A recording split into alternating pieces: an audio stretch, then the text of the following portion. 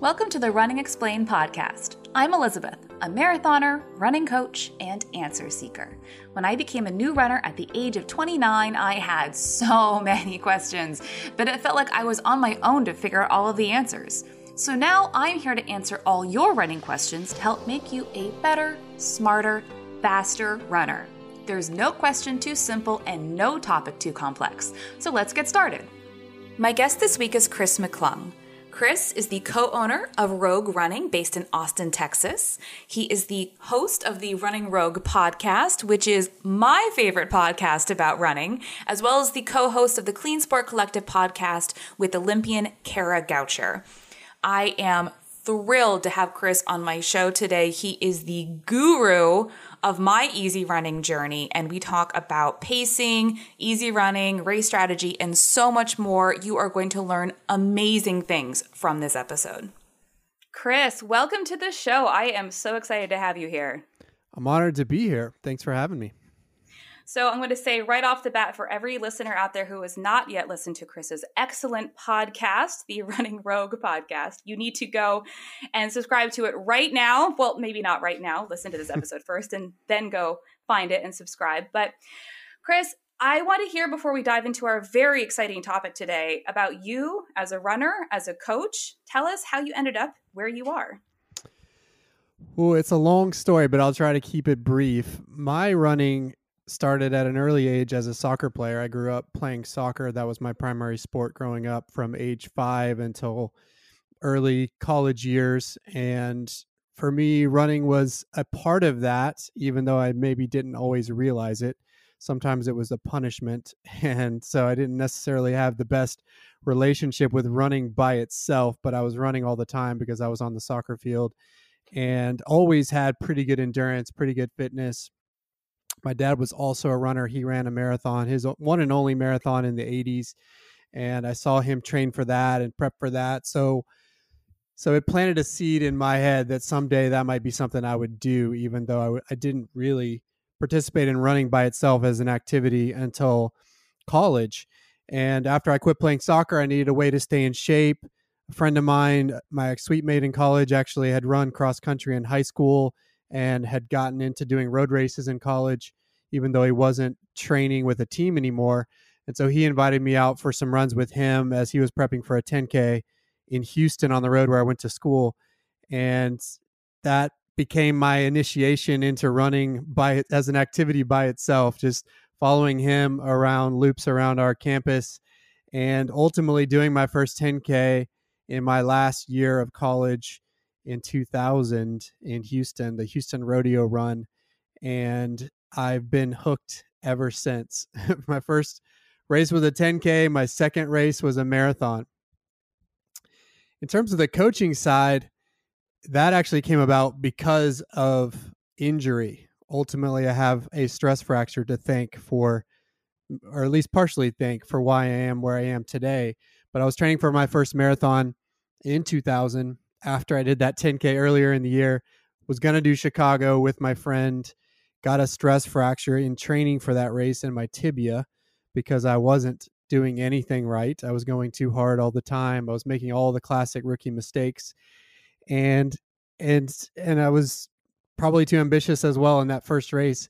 Ended up getting a stress fracture that took me out of running for 3 months, which was really frustrating. And I was determined to never have that happen to me again. So I dove into every single running coaching book I could find at that time while I couldn't run, so that I could coach myself to be smarter about it on the other side. And the journey has evolved significantly since then, but the rest is kind of history. That became my introduction into the idea of wanting to be a coach. So let me ask you, your first and second races, how many months or weeks apart were they? Well, they ended up being many months. I did that first race in February 2000, was training for my first marathon the following October, in October of 2000, but that's where I got injured. So I ended up having to take time off. It wasn't until the following year in October of 2001 that I was able to finish my first marathon. And so it ended up being a year and a half, essentially a little bit more than that, between that first 10K and the first marathon because of the injury, sadly. Unfortunately, I feel that happens to a lot of new runners, and we don't have time to talk about some of the common mistakes that new runners make, but we are going to talk about a really cool topic today about the art and science of pacing. And I am very excited to talk about this topic with you because of your not only your personal experience as a runner and the things you've done since you started running, but the experience you have as a coach. Yes, I'm excited too. This is really important because pacing is a fairly complex topic. You think, oh, I'll just go out and I'll run this pace. And there is so much more to the concept, the topic of pacing. And that's why it is really an art and a science. So let's just start at the very basics, the very beginning. When we're talking about the concept of pacing, if you're telling an athlete, a runner, to pace themselves, what are you asking them to do? Well, you're essentially asking them to run at a certain speed and try to run that speed consistently. So when we're talking about workouts, we often describe those workouts in the context of some sort of pace, some in the US, pace per mile that we're asking you to run in order to get the desired benefit from that workout. And so you'll hear people talking about running marathon pace or half marathon pace or 10K pace or 5K pace, which is essentially the speed that you can run for those distance races, which will get you a desired result from the workout. You might also hear someone say run easy pace, which I think is often confounding because that can be very, very different depending on what you're trying to accomplish on a given day. And so it's just that speed you're trying to run in order to get a desired physiological benefit from the work that you're doing. We usually ask him, like you said, to run consistently at this pace. So a lot of runners, when they're trying to dial into a specific pace, they find that they have trouble staying at the correct pace range, what plus or minus 5 seconds per mile. And they're running too fast and they slow down and I have to speed up. And so they're kind of all over the place and doing this little roller coaster of pacing. And while their average pace may end up being the pace they wanted to hit, that's very, very different when you come at it from a roller coaster versus a straight line. Right. Yeah, you want to try to be consistent, and that is the challenge. And I think especially a challenge in a world where we have these devices that are purported to help us with pacing, but can, because of their limitations, can also lead to us yo-yoing because we're following the ups and downs of an algorithm on a watch instead of actually tuning into how our body feels and trying to be consistent associated with that. So that is one of the things I think is important to talk about, and we'll get to later, is just that relationship between the inputs from technology that you're getting and how you use those in the context of trying to hold a certain pace. So let's talk about the ultimate determination of pace is your effort, because you might have a pace in your mind, a goal pace, a target pace. Oh, I'm going to run this pace, and you go out, and the effort that pace takes is a mismatch to how you expected it to feel, because ultimately you may want to run a certain pace, but the effort required to sustain that pace may be beyond your ability to hold. And this is probably the most important point of this entire conversation, which is actually that effort is more important than pace. When we're telling you to run a certain pace, that is basically a metric that's giving you an idea for how to hone in on a certain effort. But the effort is actually what's most important. And there's a few different ways to calibrate around effort. There's how you feel, there's what the pace says on your watch, and there's heart rate, which is another way to measure effort. But regardless of how you're measuring it, what matters is how you feel and how you feel in relation to the physiological benefit you're trying to achieve. So when I tell an athlete to run a certain pace, it's just really a proxy for trying to get them into the right effort zone in order to achieve a physiological benefit. And the reason why that distinction is important is because there are many things that can affect the relationship between effort and pace. One of the best examples is happening right now. We have heat waves across the country, and I live in Texas where it's hot and humid consistently, whether you're running morning or night in the summer. And heat and humidity have a dramatic impact on the pace that you can hold at a given effort. So, for example, If I tell someone to run marathon pace in the summer, that's going to be a different effort than if I tell them to run marathon pace in the winter time because of the different conditions. Both of them might end up being the same effort while being run at different paces, and yet the benefit could still be the same because the effort is consistent. And so it's important to remember that pace isn't the end all and be all that we try to make it to be. What really matters is the underlying effort right, and recognizing that effort can change on a given day given the conditions. And so sometimes you have to give yourself grace around pace in order to actually be at the right place from an effort standpoint. And in the summer, in our conditions here, I mean, it could be 20 to 30 seconds per mile different at similar efforts than you might see in winter conditions. And that is such an important point, not even with the heat wave, but just summer temperatures in general. And I've had so many questions about people wondering how running more slowly, quote unquote, more slowly in the summer is going to result in fall PRs and faster times in the fall. And saying, well, I talk about effort zones and that sort of thing, but it's very seductive to look at your pace as the ultimate data point and becoming very emotionally attached to what that pace is telling you. People are really loath to let go of the pace that they want to run, even if it's not the pace they should be running. It's really hard, even for a veteran runner. I ran a workout on Tuesday, and my coach, and it was hard, and it didn't feel good, and the paces weren't what I wanted them to be. And at the end, I said, either it's really hot and that affected me, or I'm out of shape, because that's sort of what it felt like. And she very quickly corrected me and said, no, you're not out of shape. I know that's not true, but it is hot and humid, so you have to account for that. So even the veterans can be lulled into that thought process as you describe. One analogy, or at least comparison point I like to use in this conversation is that if you were to go to altitude, if you were to go run at 9,000 feet in Aspen or something, then you would feel the effect of altitude on your ability to run. And you would naturally say, hey, I'm running slower at altitude because there's less oxygen in the air, and therefore that makes sense. I'm not going to beat myself up over running slow in Aspen versus running slow at sea level. But we don't give ourselves that same grace when it comes to heat and humidity. And yet it can have the same impact, sometimes even a greater impact, depending on the exact conditions you're talking about. And so we have to give ourselves that grace, set our ego aside, recognize that even at slower paces, we can still be getting the same effort level in order to have the physiological benefit to go chase those fall PRs when the weather does shift again. And I would like to add very windy conditions to that list of things that can affect your effort. I've gotten a lot of questions about tips for running in the wind, and it's always going to be effort based. Your wind adds resistance, and resistance increases your effort. Full stop. Yes, and I hate wind. That's my kryptonite. But there are other things too. I mean, it's not just heat, humidity, wind, altitude. It can also be the conditions of yourself. I mean, how you slept the night before, your stress levels at work. There are other things that can affect your given effort level on a day.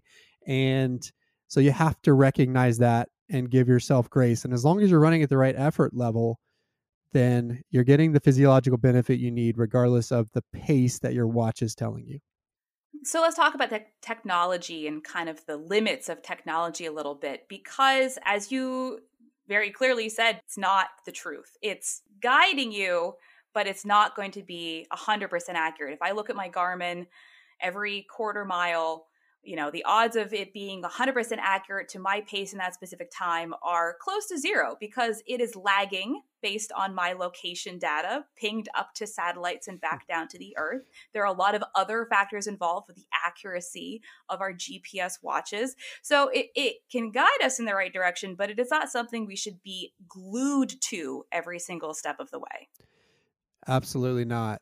And that's one of the challenges I see with the modern day runner. When I first started running 21 years ago, we didn't have GPS watches. I was using a Timex. I was lapping it to try to understand on a given interval how fast I was going. And so I had really no choice but to learn to run by effort and run by feel, because that's the data I had. And then, of course, through the years, we've had various iterations. I had the very first GPS watch, which had some big pod I had to wear on my arm, on my bicep, and it was terribly inaccurate and really annoying. I honestly only wore it a few times. It was given to me as a gift, and I promptly discarded it because it was not useful. And I resisted the Garmin movement until they actually got watches that were reasonably sized, because they used to have little biscuit or cake sized bricks that you would wear on your wrist, and I just refused to go that route until they actually were wristwatch size. And so here I am. I have a Garmin. I use it. I love it, but you have to realize it's a tool. And yes, it's inaccurate inherently because of the limitations of it.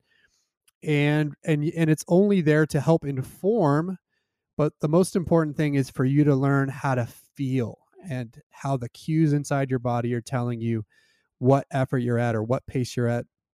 And what I find is that when you become a slave to your watch, then you stop listening to how you feel. And then that's the real challenge with this kind of pace effort equation is when you don't know those internal cues because you're focused on the only on the external ones, which your watch provides. That becomes the challenge. And so you have to, if you really want to be on a journey to hone in on really being able to run a certain pace or effort, you have to feel and listen to your body, and you have to give yourself the space to do that. You use the Garmin or the other GPS watch you may have as a tool that helps inform that, but you can't be overly reliant on it. Those runners that are looking at it every 10 to 15 seconds are the ones that are going to always struggle with this, because you're always relying on that external data source instead of the internal ones, which are going to tell you everything you need. So before we talk about dialing into your perceived effort versus actual effort, well, actually, all effort is perceived effort because it is how you feel. Let's talk a bit about the other proxy for effort that you mentioned, which is heart rate. Because you talk extensively. I think I may have learned from you the importance of taking those easy days really easy and learning to, hey, you can use your heart rate to help you keep you in those easy zones. Because when I was a new runner, classic mistakes, I would look back now at my data, all my runs were 170 plus beats per minute. I was running at the time probably what was equivalent to my future marathon pace on every single run. I was nowhere near in my actual easy zone. Shockingly, I got burnout, had to take some time off. But using your heart rate can be another useful guide towards putting you in the right effort zone, whether that's an easy zone, whether you're looking at something that's more of a lactate threshold heart rate or that sort of thing as well. Yes, heart rate is another good data point, probably the better one than pace to use. The challenge with heart rate, though, is that it is very individual. In order to use heart rate and to understand your heart rate zones, you really need to get a VO2 max test to actually get those zones so you know where you should be for each given effort zone from a heart rate standpoint. There are some rules of thumb, though, that you can use that I think are helpful. And Dr. Phil Maffetone is a big proponent of heart rate based training. If you go to his website, there's a lot of good blogs about training by heart rate. But one good rule of thumb is if you take 180 and subtract your age. So for me, I'm 41. So 180 minus my age is 139. That is a good threshold for the difference between easy and working hard. So the analogy I like to use in this whole conversation about going easy enough is that, and I talked about it this week on my main podcast, if you're trying to ultimately do two things, and if I use a car analogy for a second, when you're running easy, you're building the size of your engine. You're adding cylinders to the engine. When you're running faster, you're fine-tuning the engine. And ultimately, we want a really big engine more than we want a small engine that's really revved up and fine-tuned. And so in order to make sure you're building the size of your engine, you need to be running at a heart rate and an effort level on most of your runs, especially those easy runs, that is in the zone where you're building aerobic capacity, where you're building the size of your engine. And so that's actually done at easier efforts, easier heart rates, slower paces. And that Maffetone math I just gave you, that threshold, so 139 beats per minute for me is roughly the point at which I go from building the size of my engine below that threshold to fine-tuning the engine above that threshold. Ultimately, both things are important, But if you have to err on one side, you'd rather have a really big engine that's less fine-tuned than have a small engine that you've got revved to the max. So most people, yes, they need to slow down most of the time because that puts them in the right aerobic zone in order to build aerobic capacity, which is building the size of your engine, improving your body's ability to process oxygen to your working muscles, which is the limiting factor for most of us in how fast we can go. I want to straight up say that if anybody has heard me use that same engine analogy, I think I may have inadvertently absorbed it from one of Chris's shows, so that he is the originator of the big engine, easy running, hard running, fine tuning your engine analogy. So full credit to you right here. Because you're 100% correct in that. And where I think a lot of people struggle with the easy, when we tell people to run easy, is they are looking for something that is concrete. They're looking for a very specific heart rate. They're looking for a very specific pace zone. And especially on easy days, we're asking them to run by easy effort. And a lot of runners, especially newer runners, don't know what that's supposed to feel like. So we say, okay, use these proxies, use your heart rate, use through these guides instead. But when it comes to pacing yourself, to dialing into different zones, effort is always going to be the thing that matters the most. For a new runner, or any runner, what can they do? How do they become more in tune with their body? What did they do to learn what different efforts actually feel like and pay attention to them? So first of all, just quick comment on that easy proxy. One of the other ways I like to talk about it, which you probably do too, is conversational pace. If you can have a full conversation casually with another runner while running, then that probably means you're in a pretty good place from an easy pace perspective. And actually, I want to say I had somebody ask about, if I'm running by myself, how do I know if I'm running a conversational pace? And I said, well, you can talk. I said, well, first of all, it's not literal, right? Like it's that if you really want to know, you can talk to yourself. And then I had a bunch of people jump into my DMs and say, oh, I sing to myself on my easy runs. That's brilliant. If you can sing while you're running, you're definitely in your easy zone. Exactly. Embrace that. That's powerful. I've not heard the singing, but I love it. But yeah, but in terms of how do we think about getting better at this, I think first of all, you have to have the right mindset about it. And then there's some practical things that we can do.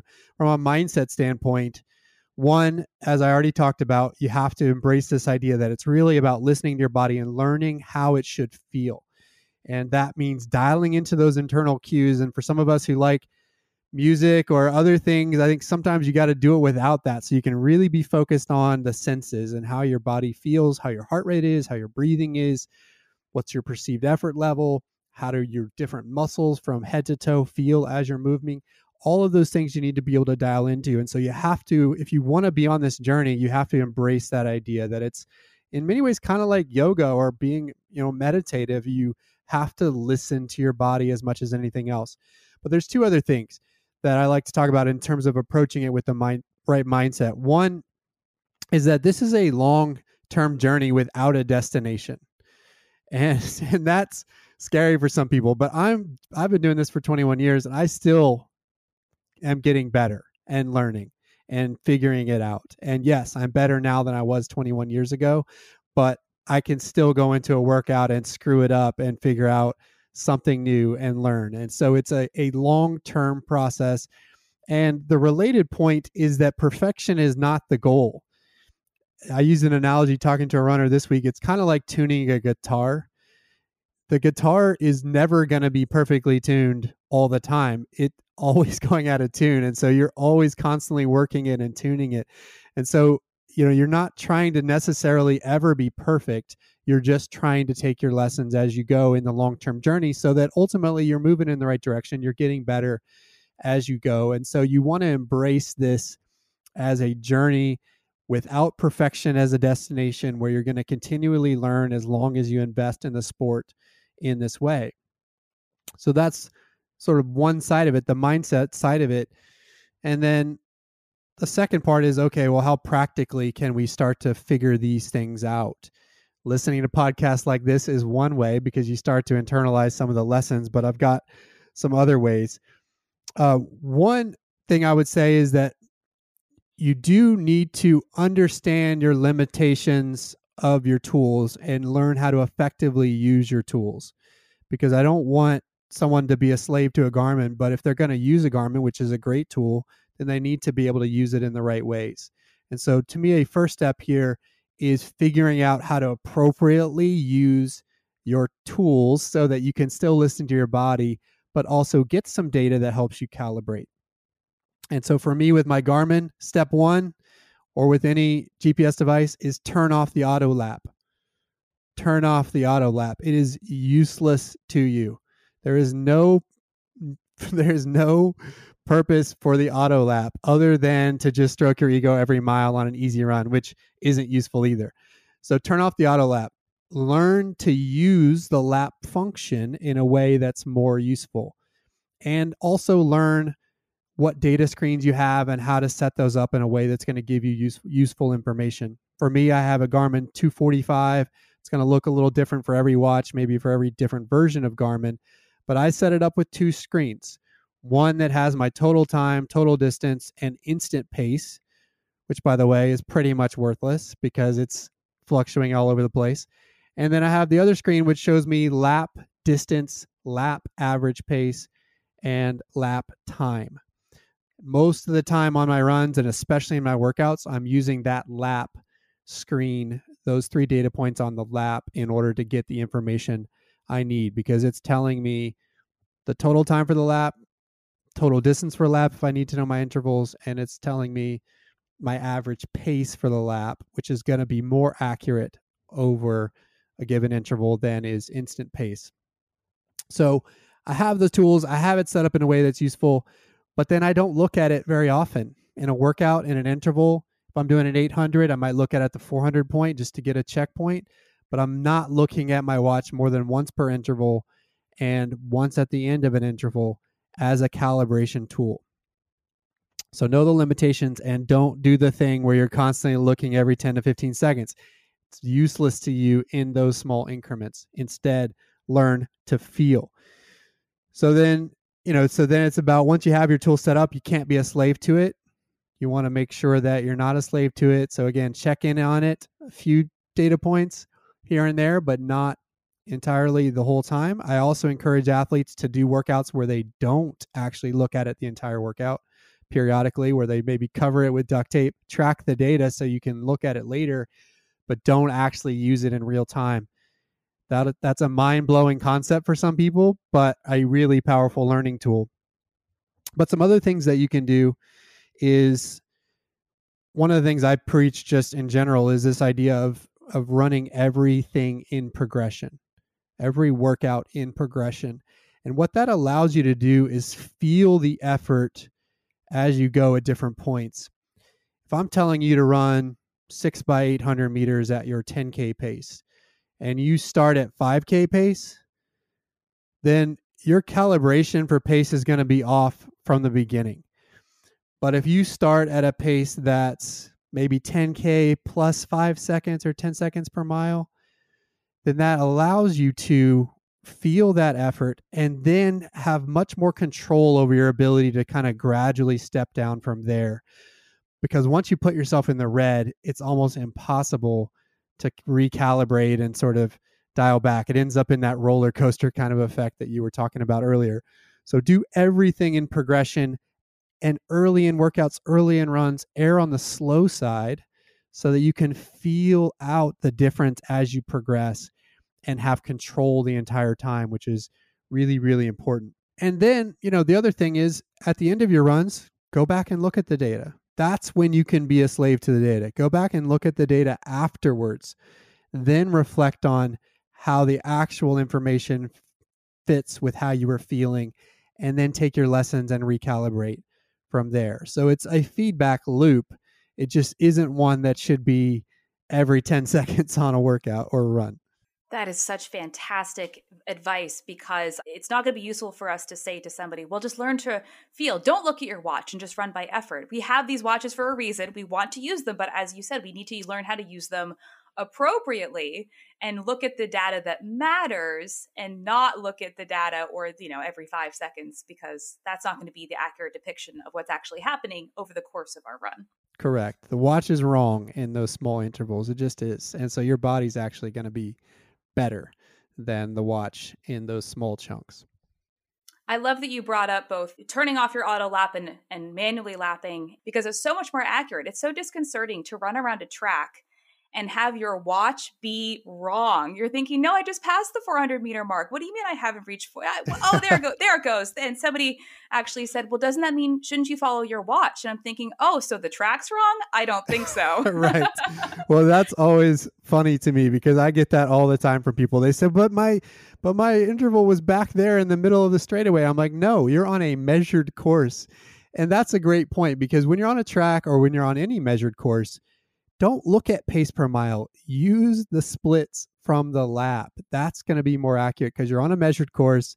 And if you look at your absolute time as an indicator, that's going to be better data in those circumstances. Because yes, if you're running circles around a lap, Garmin is really, really bad in particular, and will have you running across the infield on the corners and doing all sorts of crazy things.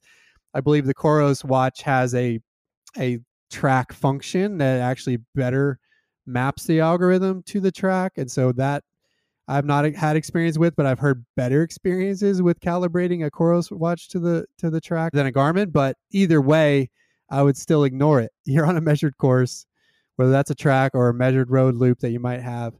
And so you can ignore the pace per mile it's telling you and just look at the time and split it when you hit your laps. Yeah, technology has gotten good, but not that good. Not yet, Right. at least. Right. And something else I'd also note, especially during the summer season or when the trees are in full leaf, or if you live in a city or an area with a lot of bridges or overpasses or a rural area, your GPS might be even less accurate. I personally live in a neighborhood where the GPS coverage is terrible. And if you actually map the roads that I run, they're about a quarter mile off for every 4 miles that I run. So your watch is giving you one piece of information. It's not the entire picture. It's just part of the puzzle. Yeah. I run with a lot of the same people all the time, and it's funny because you also find that everybody's GPS watch is calibrated differently. So if we're doing an out and back course and everybody's asking, when are we going to hit the turnaround? We're all looking at our watches. We all have different measurements. So we have a rule within our group that we can only turn around when the last person's GPS watch hits the desired distance, which is silly. A silly rule, but it's our rule, and it means we're probably going longer than we should, but that's okay because more is better when you're going easy. But I find it funny because we might have 5 runners all with different readings on their watches on the exact same route running shoulder to shoulder, and that's just another example of how limiting it can be, especially in certain environments like you described. And of course, the natural extension of that is that all of your watches are going to be showing slightly different paces, despite the fact that you are running together at the same pace. Yeah, exactly. So let's talk about, in all things running, you have to do it to get better at it. Somebody can't expect to go out and become an effort and pacing master overnight. This is an experience-based skill. You have to do it a lot to get better at understanding what your specific effort is and how to pace yourself as a runner. Yeah, absolutely. I mean, as I mentioned earlier, that's part of the mindset, is that this is a never-ending journey and you're going to get better at it, but certainly you'll always be learning. And especially when you start to think about all the nuances of it. And for me, I've started running more on trail in the last couple of years, and so that adds a whole other wrinkle to the equation of different terrain, and different technical courses might have an impact on effort and pace in a way that's completely different than what it looks like on the roads.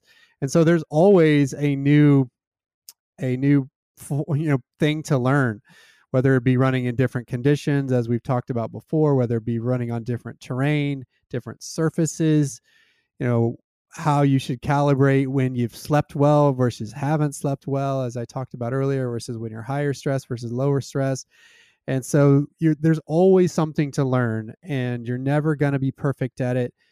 But if you take little lessons each time, you will get better, and you'll see that trajectory over time. But it does take a concerted effort to really work on it and get better at it. But at the same time, don't beat yourself up, because as I said, perfection's not the goal.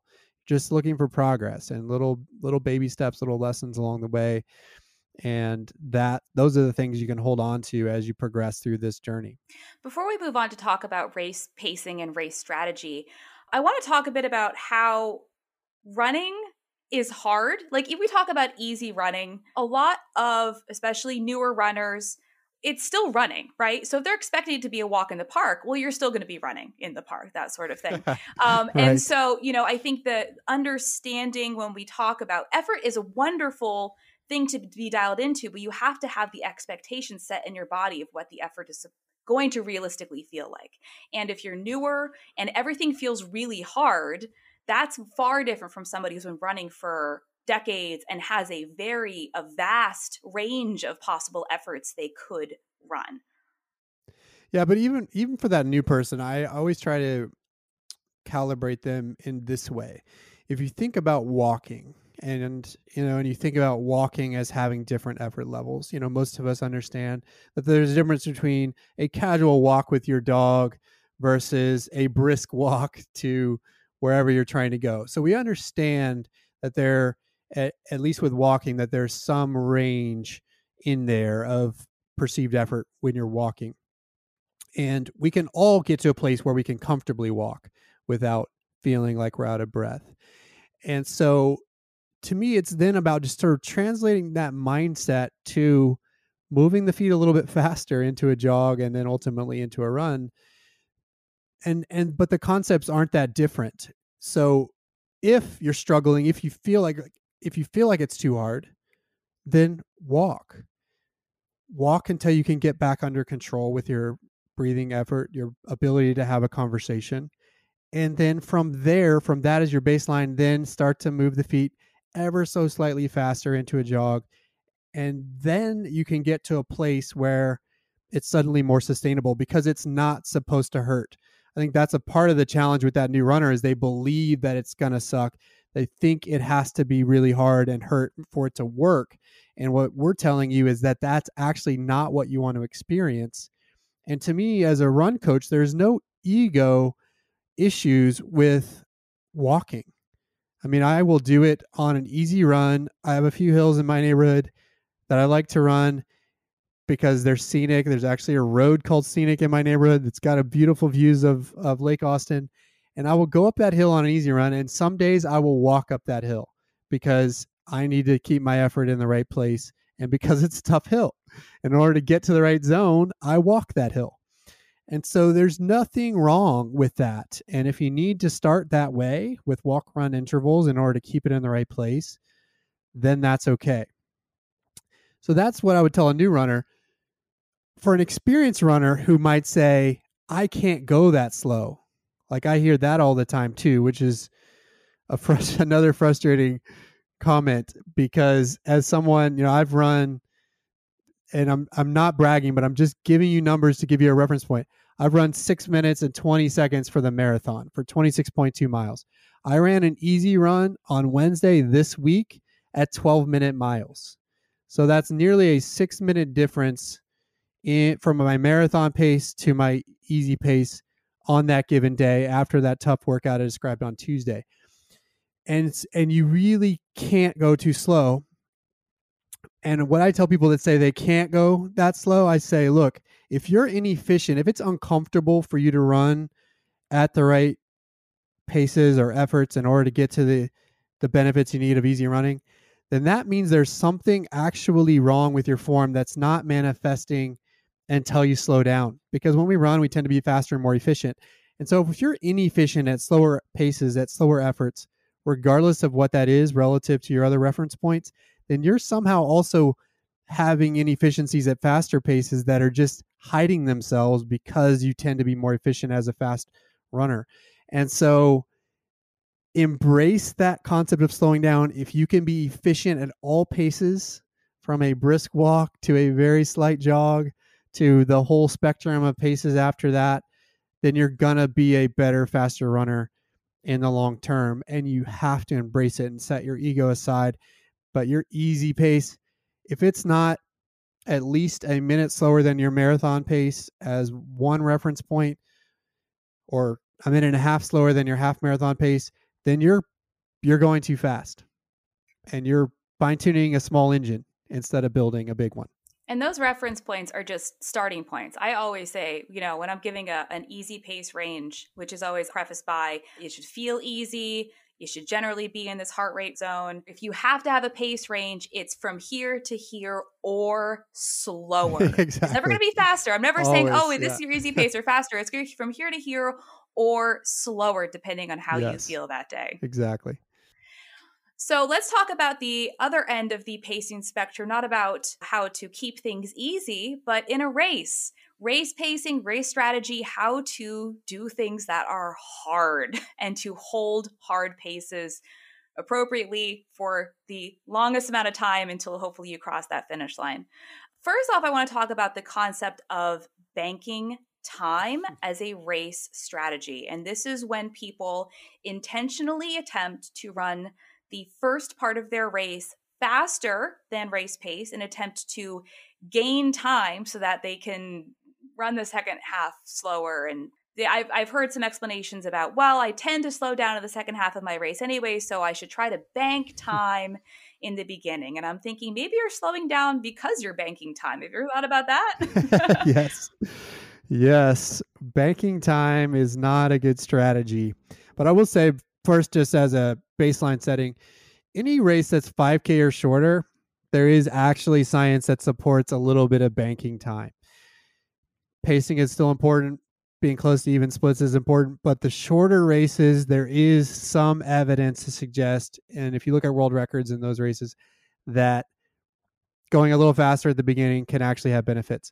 Anything longer than a 5K, the science as well as reality and experience points to the fact that it's better to start slower and work down and finish strong. And then that becomes even more true as the distance extends to the marathon. Negative splitting, running the second half faster than the first in a marathon is optimal pace strategy, which means you're banking not time at the beginning, but you're banking energy is the way I like to talk about it. You want to start conservatively, bank energy so that you can finish strong at the end. And a lot of people will tell me, well, it's not possible to finish fast in a marathon. It is possible if you execute a smart race plan and if you train in the right way. And that is how you find your optimal marathon time, is by having a strategy that involves banking energy, not time, finishing faster than you start. And we talk about pacing a race, anything longer than a 5K. It can be challenging to describe a pacing strategy to somebody because we generally want to we start a little bit under goal pace, assuming the conditions allow for us to run the goal pace we're aiming for.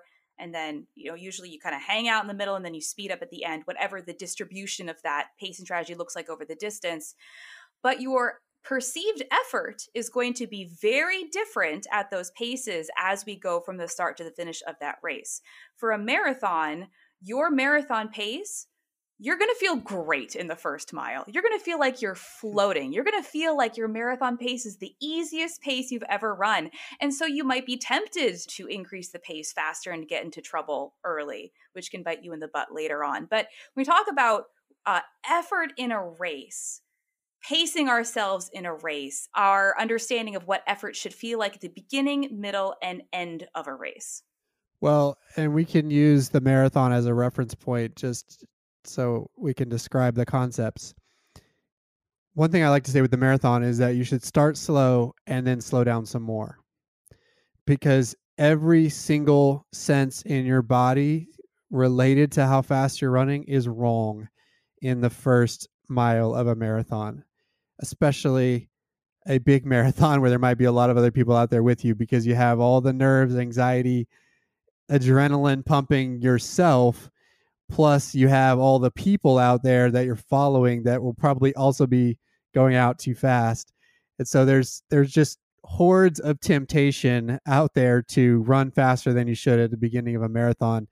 And I also like to say, if you're not being passed at the beginning of a marathon, then you're not going slow enough, because everybody else will be making the mistake of going too fast. And if you can stay in the right zone, you should be getting passed by them so that you can pass them later when it counts. So that's one challenge with racing, is that even though you may have learned all these things, these this ability to calibrate internally and really gauge your pace and effort. All of those things kind of become wrong at the beginning of a big race because you have all that adrenaline pumping.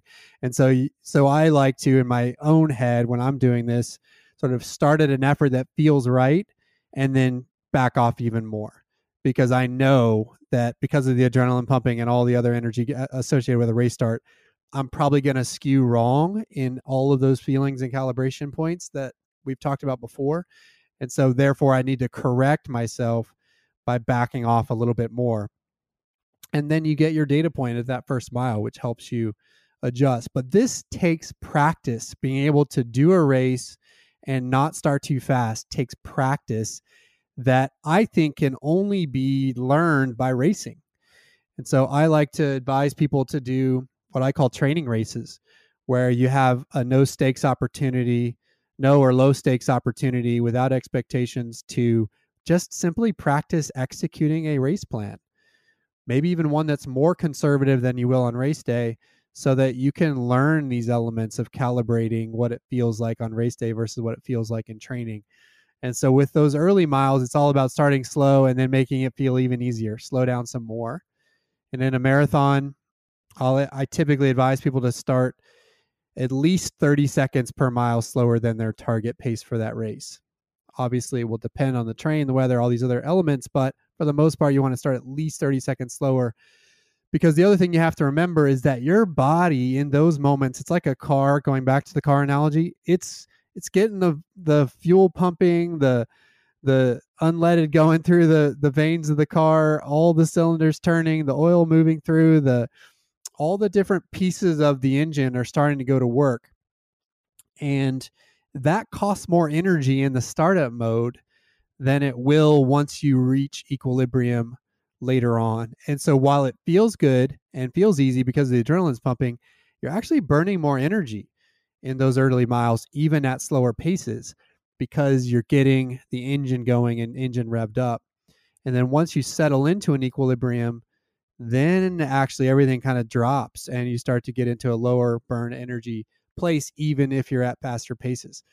So I tell people to start at least 30 seconds slow in a marathon in the first mile, work down from there gradually over 3 or 4 miles to your target pace, hold that until typically 21 or 22, and then try to finish. And if you've done it all right in training and executed well on race day, there will be some left at the end. They describe the marathon, it's a 20-mile warm-up and a 10K race at the end for a reason.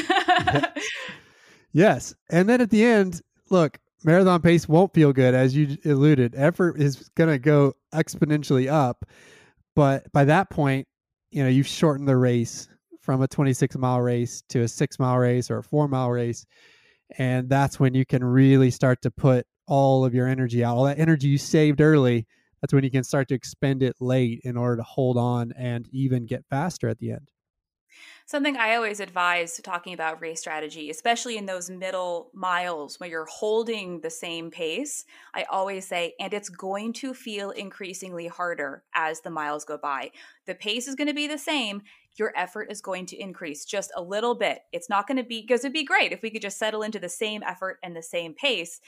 But the way that our bodies work, something has to give. Either we keep it the same effort, especially harder efforts, and we have to decrease our pace as the miles go on, or we keep the same pace and our effort increases. Anything longer, more than an easy run, basically, when we're talking about those race paces.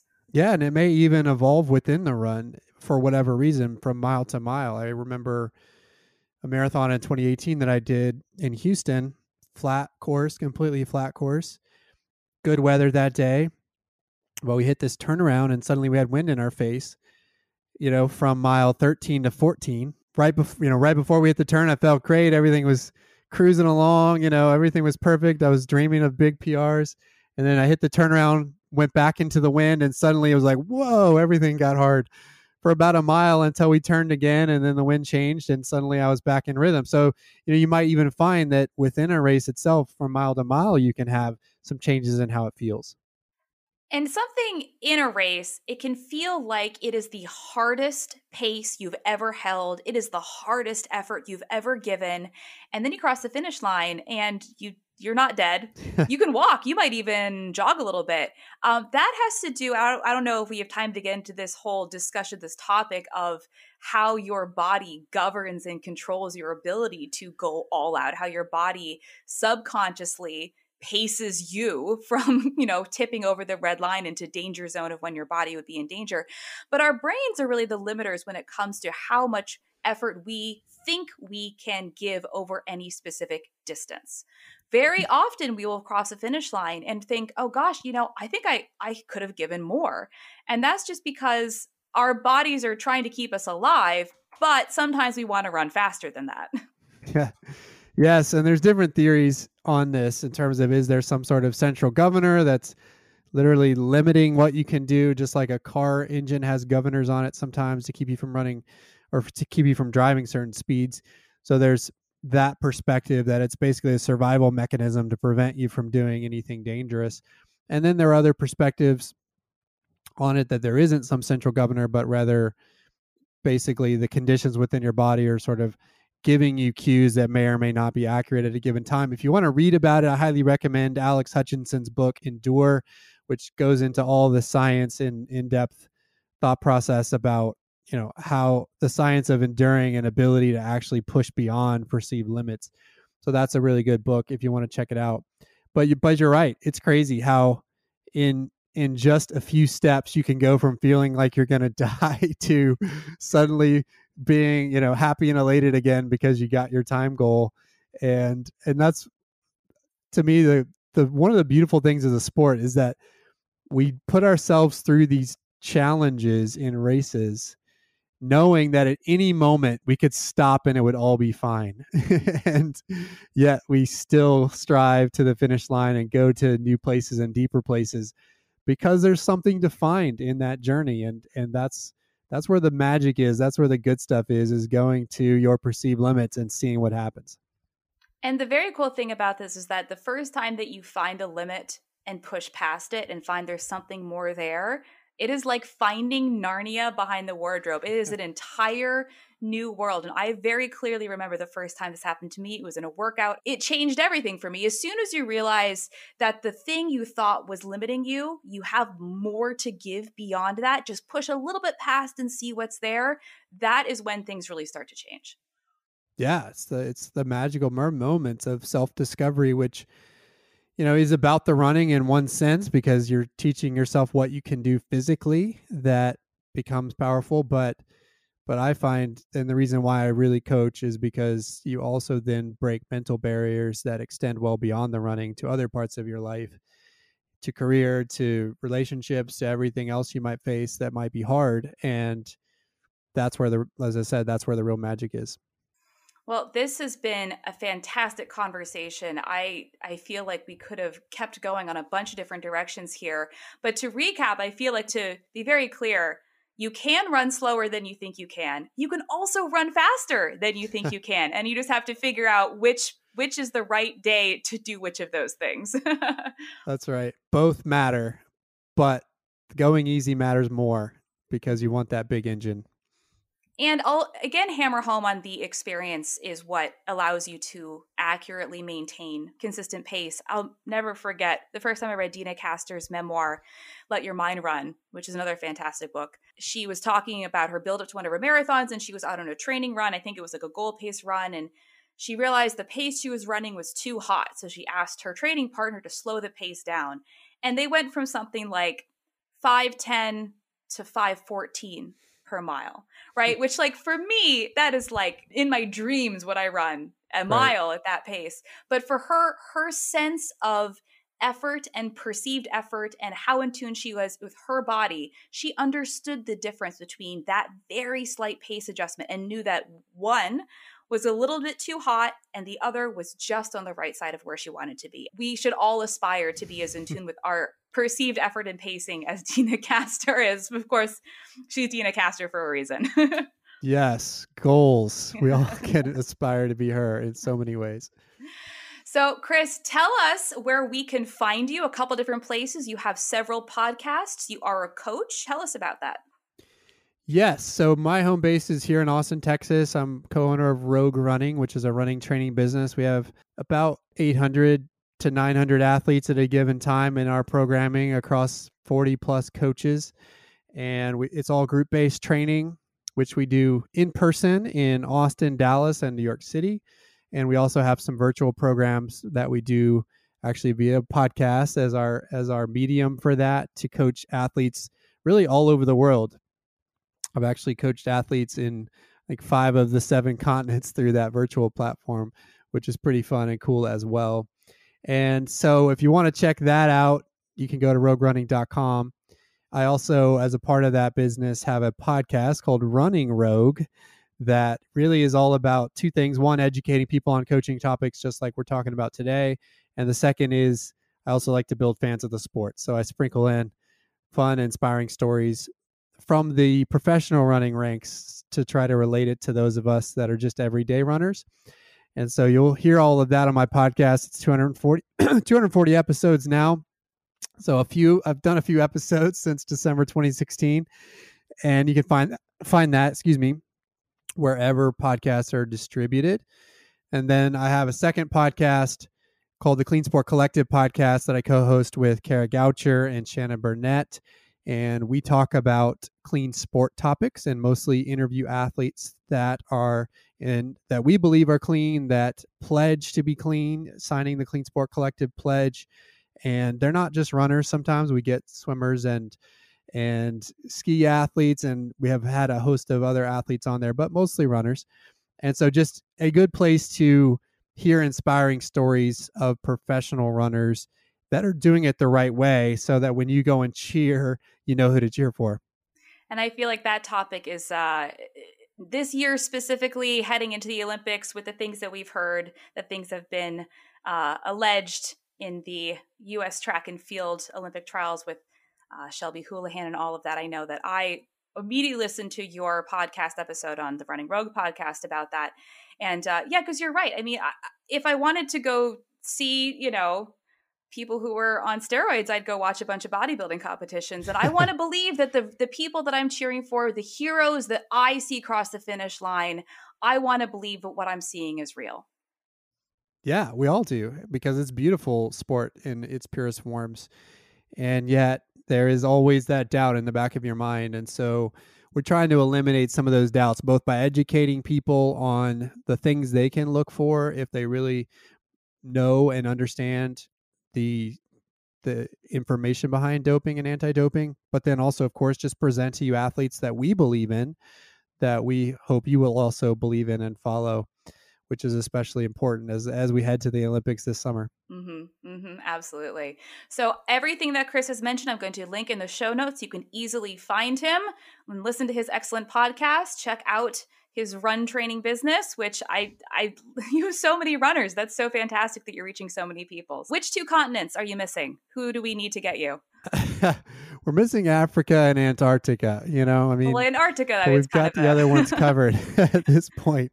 So yeah, Antarctica will be tough, but I'm thinking we could get Africa at some point. Maybe you'll develop an East African training camp. We do have another business called Rogue Expeditions, which is a running travel business where we take runners to Kenya, and they actually go through E10, where all of the East African Kenyan marathoners train. And so you can travel with us there, as well as you can travel with us to other fun places like Morocco and South Africa and Slovenia, Croatia. That business has been on hiatus for a year, but we're actually starting trips up again this summer, going to Iceland, which will be our first running trip to Iceland this summer. So you can also check that out at rogueexpeditions.com. That is very cool. I think I might have to go check that out right now. Well, Chris, thank you so much. This was an absolute blast, and I appreciate your time. You are a wealth of knowledge. Well, thanks for having me. I really appreciate you having me on. I hope you've enjoyed this episode. Don't forget, you can always find me on Instagram at Running Explained or at my website, runningexplained.co. If you have a question you'd like to have answered, you can submit it in my stories every Monday or email me at elizabeth@runningexplained.co. That's ELISABETH at runningexplained.co. This content is not intended to be a substitute for professional medical advice, diagnosis, or treatment. Always seek the advice of your physician or other qualified health provider with any questions you have regarding a medical condition.